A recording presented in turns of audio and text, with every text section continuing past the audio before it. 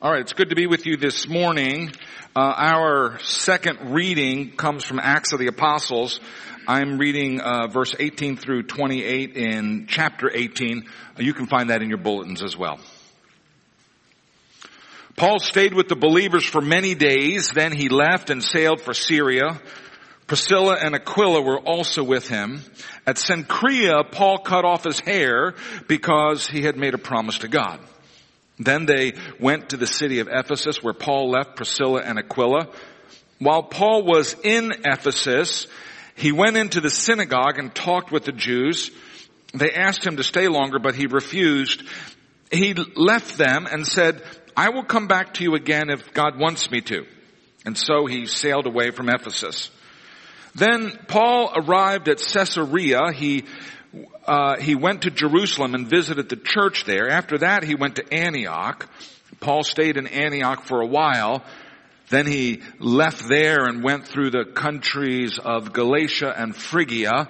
He traveled from town to town in those countries, helping all the followers of Jesus grow stronger in their faith. A Jew named Apollos came to Ephesus. Born in the city of Alexandria, he was an educated man who knew the scriptures well. He had been taught about the Lord and was always excited to talk to people about Jesus. What he taught was right, but the only baptism he knew about was the baptism that John taught. Apollos began to speak very boldly in the synagogue. When Priscilla and Aquila heard him speak, they took him to their home and helped him understand the way of God better. Apollos wanted to go to Achaia. So the believers in Ephesus helped him. They wrote a letter to the Lord's followers in Achaia and asked them to accept Apollos. When he arrived there, he was a great help to those who believed in Jesus because of God's grace. He argued very strongly against the Jews before all the people. He proved clearly that the Jews were wrong. He used the scriptures and showed that Jesus is the Messiah. This is the word of the Lord. Let us pray. Father God, we ask that you be present with us this morning as we dig into your word. I pray that you would speak a word to us. I pray that you would speak across the centuries from these ancient texts and let them be alive for us this day. These things we pray in Jesus' name. Amen. Amen. So today is Memorial Day. And those of you who are old enough, you might remember that Memorial Day always was on May 30th. During the Nixon administration, they made it the last Monday of the month so that, we could get the three-day weekend. Apparently, the longest running annual Memorial Day parade happens in Doylestown. They've been doing it since 1868, which is a very long time up there. The holiday began during the time after the Civil War. People remembering the war dead. It used to be called Decoration Day. They would go out to the graves and place flowers on the graves of people who had died in that conflict. During the subsequent wars, it was, enlarged to embrace all who had died in service to the country. And so we do remember those who have made the ultimate sacrifice. Nobody chooses to go to war. Nobody wants to go to war.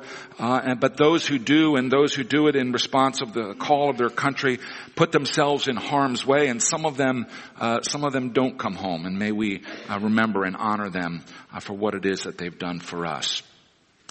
Now, what I want to do in our time together this morning is kind of two things.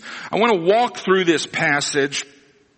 This is kind of a miscellaneous passage. He's come to the end of one section and he's kind of rounding up a whole bunch of stuff.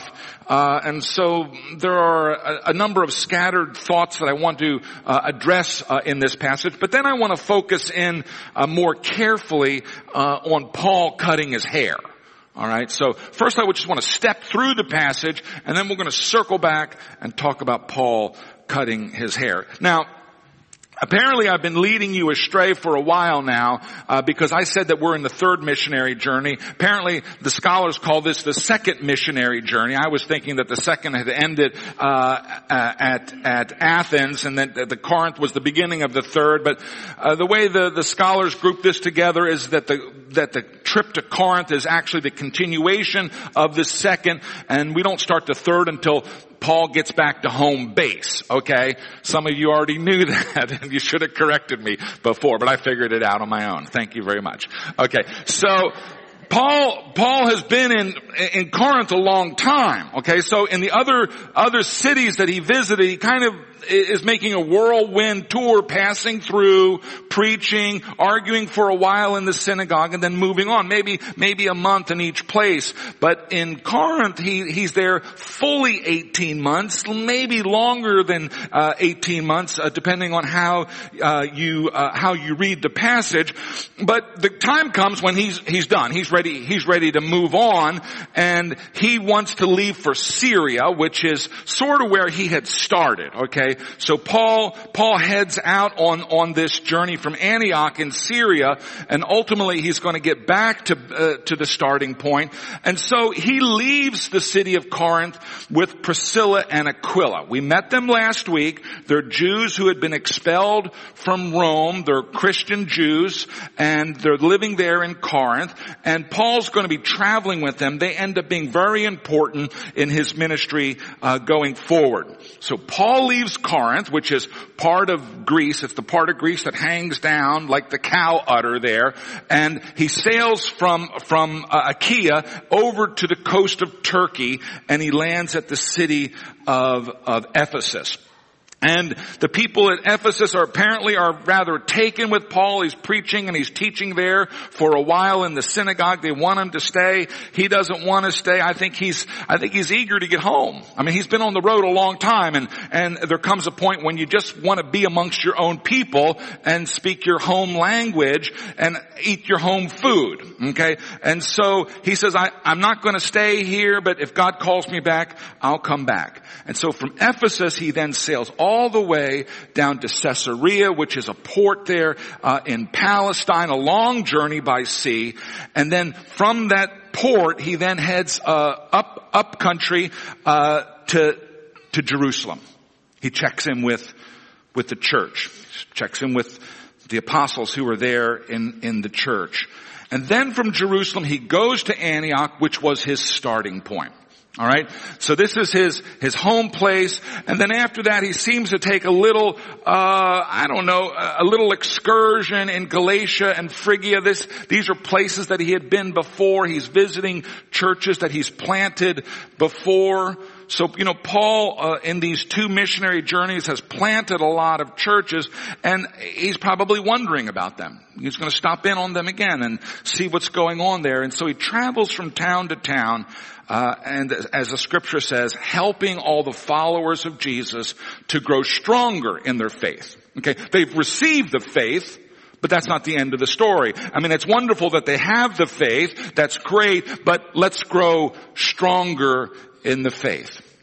And then there's this kind of coda tagged on here about Apollos at Ephesus and at Corinth. Now we're going to meet Apollos later. Those of you who have been with the men's prayer breakfast, we read through we're still working in 1 Corinthians, and in 1 Corinthians there's a lot of talk about this fellow Apollos. He's a very educated man. He's from North Africa. He's Jewish. He somehow has come into the faith. We're not exactly sure.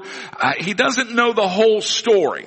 So he knows about the baptism of John, but he doesn't know about Christian baptism in the name of the Father, Son, and the Holy Spirit. He's a man full of zeal, but he doesn't have full knowledge. And so the brothers and the sisters kind of embrace him and encourage him and teach him a little bit more. So Priscilla and Aquila bring him home where he is more fully trained in the teaching of the apostles. He then wants to go where Paul had been, to Achaia, and so he gets the people in Ephesus to send him across the sea and send him with a letter, kind of a letter of introduction. And so he goes back to Corinth. He goes to Corinth where Paul has left from, and he begins to teach and to preach there in that church that Paul has established over the course of 18 months. The final sentence of our reading this morning deserves at least a little bit of our attention, because it really is the model for Christian preaching. It is the model for what it is that needs to be going on in the pulpits of our churches. And it simply reads this way: he, Apollos, used the scriptures and showed that Jesus is the Messiah. That's the job of the church. Okay? The job of the church is to use the scriptures to show to people that Jesus is the Messiah. Now we need to understand who the Messiah is. We need to understand what the Messiah does for us.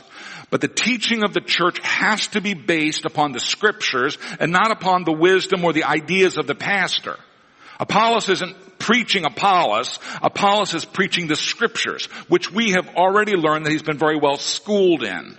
All right? And so Paul had already shown that same model of preaching earlier in his missionary journeys, but here we see it again with this next generation apostle who's come along, this next generation evangelist who has come along. So that's just a quick survey of this, of a lot of things that are happening here at the end of that chapter. It's a kind of a miscellany, and I just wanted to touch on those things so that you get the historical details, down. We will meet Apollos, as I said, more fully if we go, into 1 Corinthians, at some point. But what I want to talk about, this morning is this rather curious verse, and I don't know if it struck you as funny. At Cenchrea, Paul cut off his hair because he had made a promise to God, or because he had made a vow to God. Paul cut off his hair. Now our first reading, which John made us stand for, by the way, in the late service last time we got together, Jordan Goretti had us all stand, okay, which was, a sign of respect for the reading of the scriptures of God. And I appreciate that. And by the way, if you ever come to the Portuguese service that meets here this evening at 6:00, I will be preaching this evening. That is their custom there as well. Whenever the scriptures are read, everybody stands in the presence of the word of God. But let's take a look at the Paul cutting off his hair. So our first reading this morning that John gave for us, in our first reading this morning, we learn about what's called a Nazirite vow. All right. So there's and there are all of these rules surrounding the Nazirite vow, and I actually cut out some of them. I thought the reading was actually very long, but we cut out a whole chunk in there. But there would be these times when people would dedicate themselves to the Lord for a certain period of time. Okay? And they would take some kind of special vow. It was called a Nazirite vow. And this was an optional thing. It wasn't required of them. It wasn't part of the law that said, oh, you have to have a Nazirite vow. It's something over and above what is minimally required. Now, as followers of Christ, we are inheritors of the law, and part of that law is the tithe and the Sabbath, which are a portion of our lives and our income that are dedicated to God, to the work of the kingdom. It's a sign of our complete dedication to God. I mean, we give a portion, we give one day of a week, we give 1/10 of our income as an indication to God that we're giving Him the first and the best of what we have. Okay? That's what the law says. Now with the Nazirite vow, there is something above this. There's something above the Sabbath principle, something above the tithing principle. If you wanted to take a look in our first reading this morning, you have it there in front of you. This is at verse 8. It is holy because you have given yourself fully to the Lord for the full time of the dedication. Okay, so fully to the Lord for this time that you've dedicated. Now, as part of our normal lives as people of God, we are setting aside the first fruit. We're setting aside the first day. That belongs to the Lord. It doesn't belong to us. We're setting aside the first fruit of our income. That's the tithe. That belongs to God. It doesn't belong to us. The other days of the week are ours to work and to play and to do as we please. And the other money that we have, we use in any way we see fit. But we give a portion as a sign of our commitment to God. But the Nazirite, during the period of the Nazirite vow, gives his whole self to God for all of the days of that period. Okay? So it's a different kind of relationship with the Almighty. All right? Now there's nothing wrong with the more modest, minimal tithing and Sabbath principle relationship with God. God requires that. He understands that is minimally required of us. But sometimes in the lives of people of God, they want to make a fuller immersion into their commitment to God. And they take this vow, they take this Nazirite vow. Okay? They dedicate their whole lives for the whole time, and develop this kind of deeper commitment for this period. All right. Now, you may have noticed that at the beginning of your relationships, maybe your romantic relationships or maybe your relationship with Jesus, when that relationship began, it was rather intense. When you were courting your spouse, you probably tried to spend all of your energy and all of your time with that individual. They were all consuming. All right. During the period of courtship. But then there comes the period of, you kind of settle into real life and you realize you can't actually spend all of your time with this person you love. You need to set aside some kind of first fruit for them. You need to set aside some assigned time for them to maintain the relationship.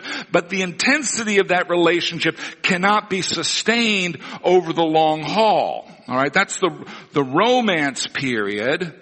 And then there comes the kind of the more ordinary period, more ordinary time where we have a date night with our wives. We set aside some time. We make sure that we get time with our spouses. Those of you who remember coming to Jesus may remember of a time of very intense commitment. When you couldn't wait to be spending time with him, when you were distracted from your work because you were thinking about, I'm going to be able to get home to be able to read the scriptures. There is that intense time at the beginning of relationships, but then as time goes on, we settle into ordinary life and sometimes the passions will cool. Sometimes the passions cool in marriages.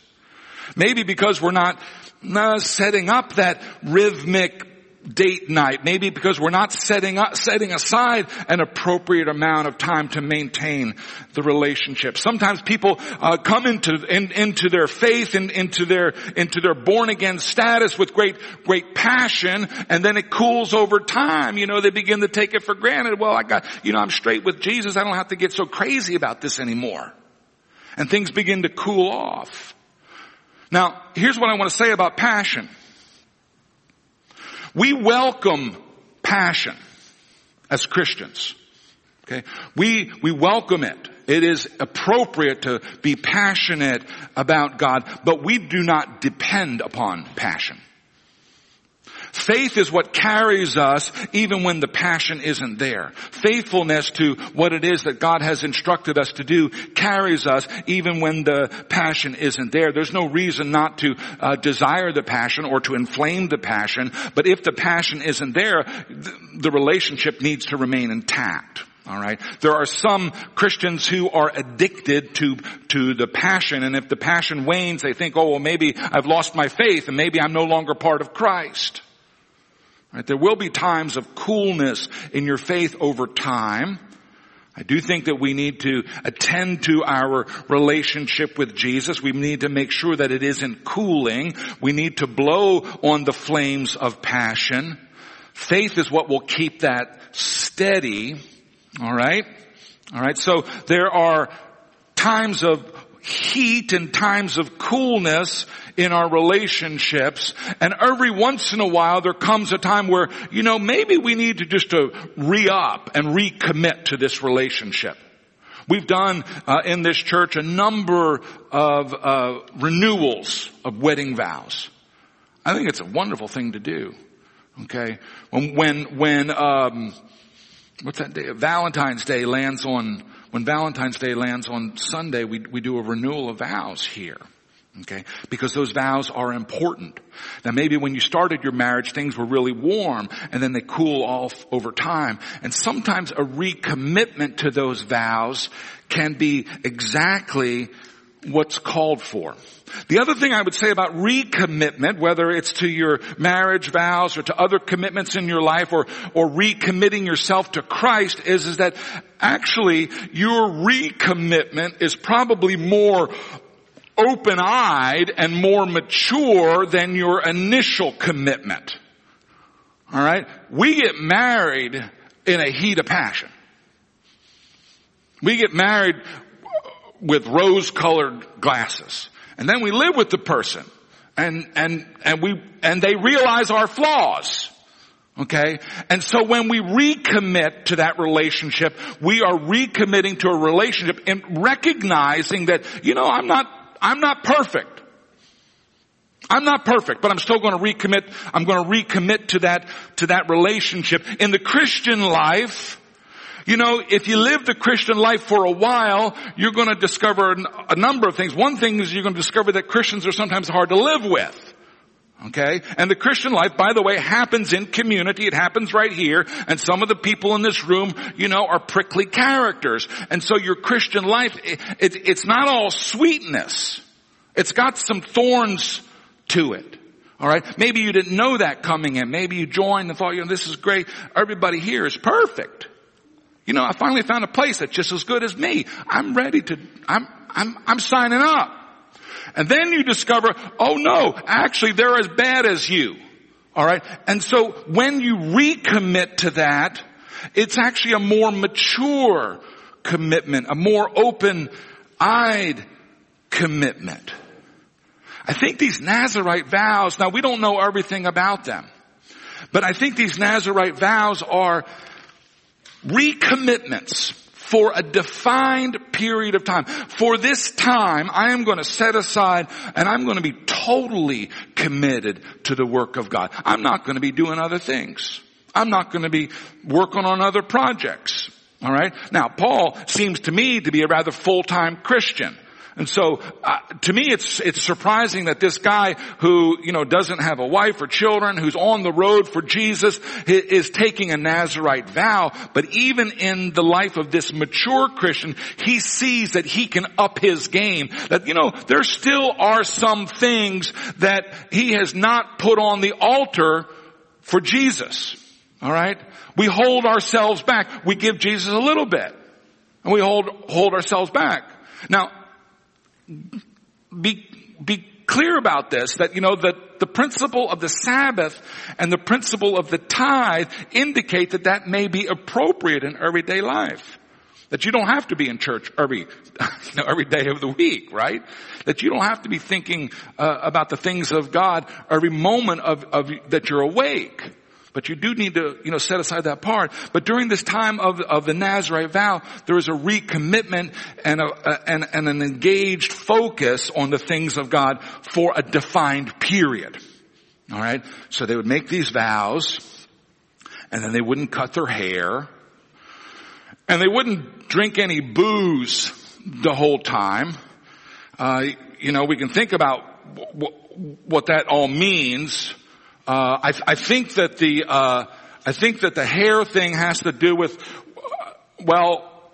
partly it's an external sign of your commitment. Why is he growing his hair out? What's he doing? Well, he's taking a Nazirite vow. It's a way of kind of being out of the closet about your commitment to Christ. I don't know what kind of signs that we have in our culture anymore that would indicate to the world, this is a person who is fully committed to God. People in the Catholic Church, who become nuns and priests, they wear special garments that signal to the world what their role is, that they are religious, that they're religious people, and maybe that's a rough equivalent. I don't know what we have in our culture, but this not cutting of the hair was some sign to the world that this person is on a mission for God. All right? And respect them for that. We don't know what their promise to God is, but during this time they're doing something special for God. And so it's a reminder to the world. I think it's also a reminder to themselves, because every morning they wake up and their hair is like a little nasty and natty and a little uncomfortable, and they really would like to go to the hairdresser and get this thing taken care of. But it's a reminder that, I've made this promise. And then the booze, alcohol is a way of taking us on a little vacation.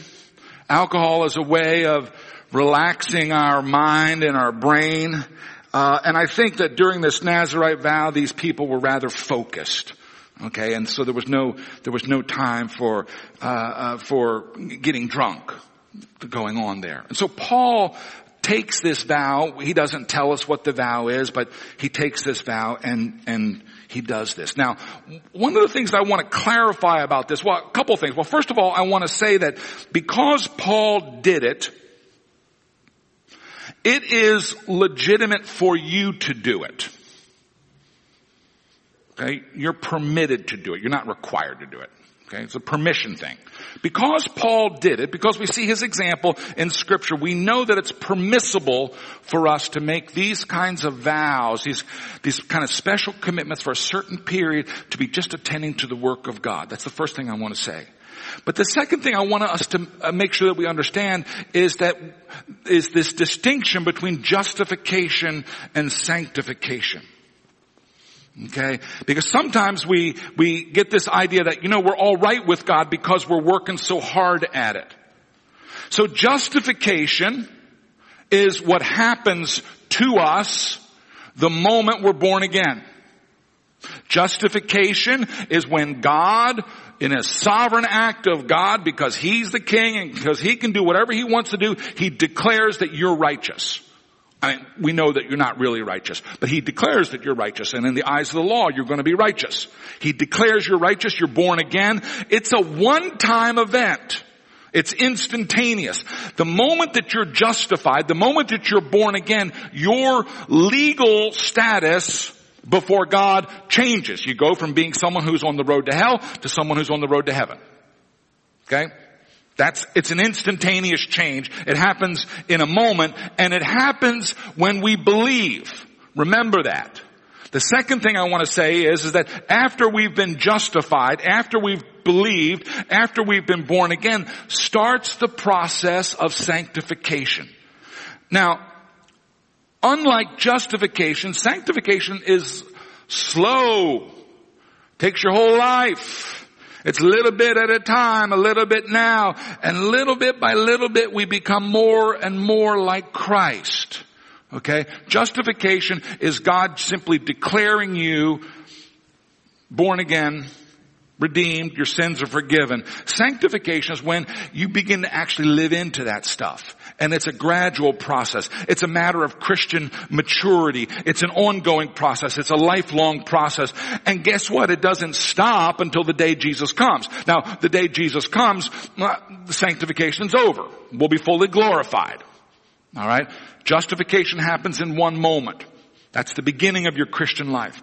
After that starts, you've got the whole period of sanctification. Every day of your life, you should be becoming a little more like Jesus. And then when Jesus returns, in a moment, you're going to be glorified. You're going to receive a body, and a spirit like Christ Himself. Alright? Now, the sanctification happens when we obey. Justification happens when we believe on the Lord Jesus Christ and you will be saved. Okay? Sanctification happens when we obey. The problem is that we have some people who believe but don't obey. We have some people who believe in Jesus but aren't obeying Jesus or following Jesus or committing themselves to Jesus. All right. So I want to warn about that, and I want to lift that up to your attention, because when genuine conversion happens, the obedience does follow. To be saved is not merely to believe certain facts about Jesus, because, Satan believes those facts too. Satan understands Jesus better than we do. But to be saved is also involves some kind of commitment which will produce obedience. Romans 1:5. This is the Apostle Paul speaking. God gave me the special work of an apostle to lead people of all nations to believe. That's the justification. That's getting born again. To believe and to obey him. Okay, that's the Christian discipline. That's that lifelong discipleship. That's that sanctification. Okay? Now, why the vows? I think vows are involved in this because sometimes vows help us with our obedience. I take a vow, I take a solemn oath before God, before others, to do this, that, and the other. That helps me to do the things that, in fact, in my mind, I'm committed to.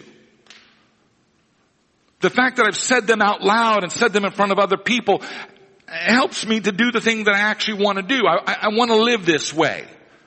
But I stand up before other people and I make that kind of public commitment, and I think that helps us. I think that's why these Nazirite vows make sense. That's why the Nazirite vow is visible, okay, in the hair. So, recently, I took Mia over to one of her friend's house in the neighborhood. And, we knock on the door and, a little kid opens the door. And so I step inside and the mom sees me and then immediately begins scurrying around cleaning up stuff. Okay. She's a little embarrassed. Okay. The dad of this kid showed up in her house and there's junk all over the floor.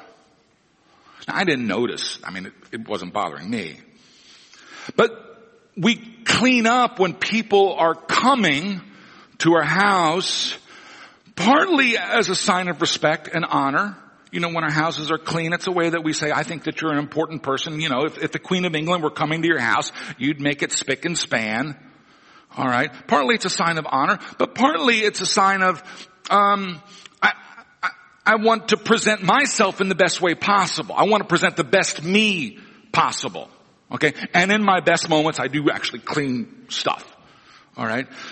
I think that's what's going on there. It raises in my mind the question of what kind of scurrying around are we going to do when Jesus shows up?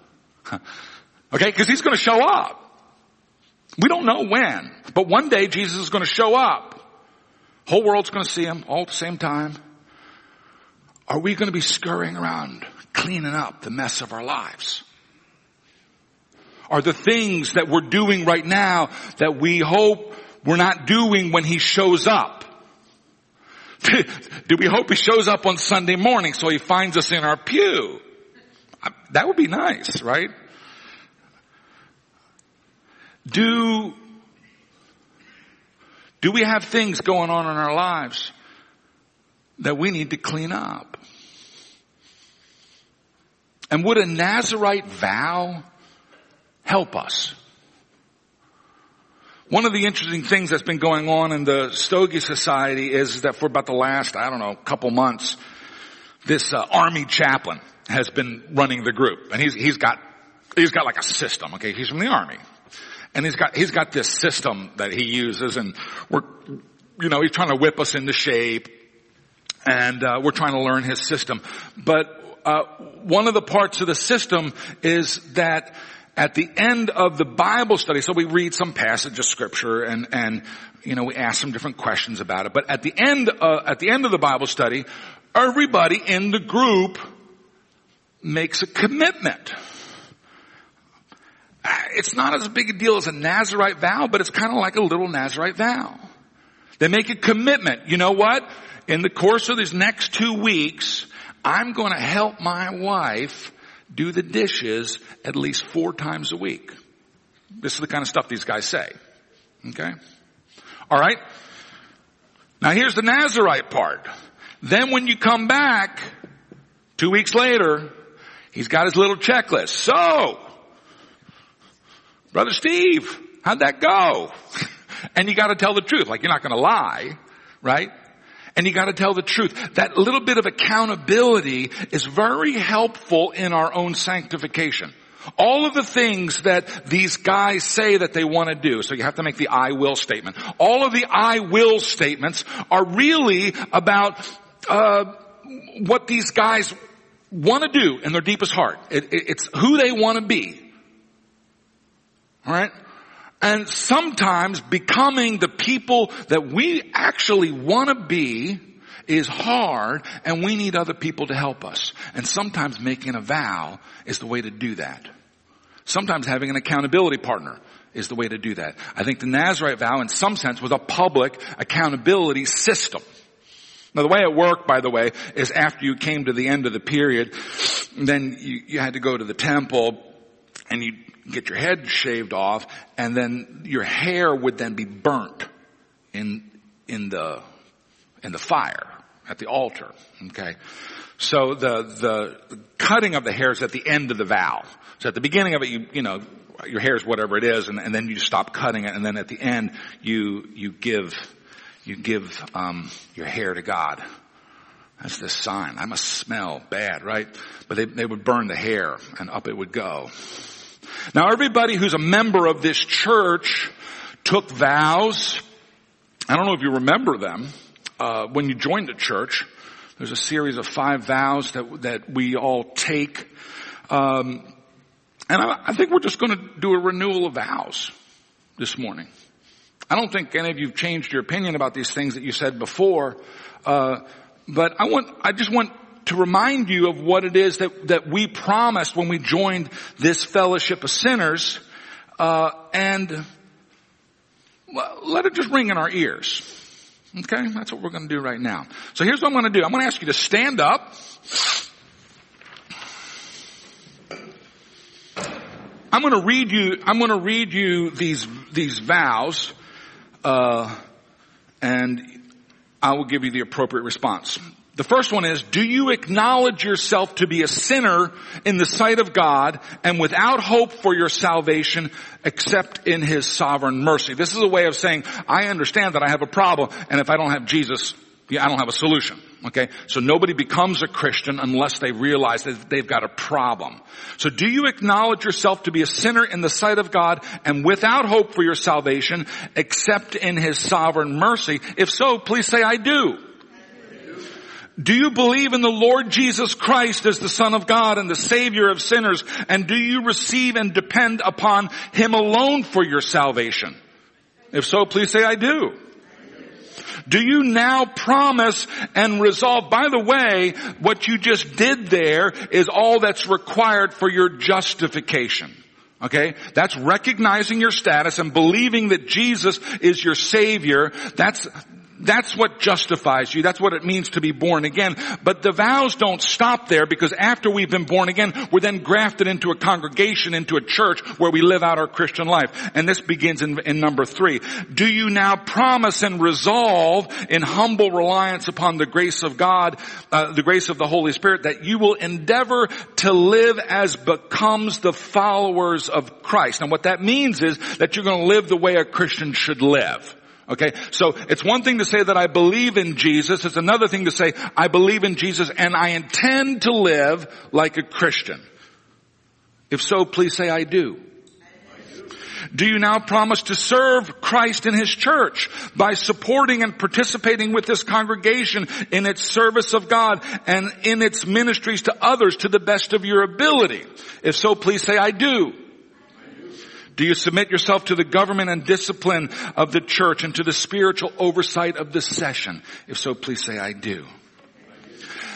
You may be seated. Thanks for standing up. There's a lot of standing up. I didn't make you stand up for my reading, by the way, but I may next time.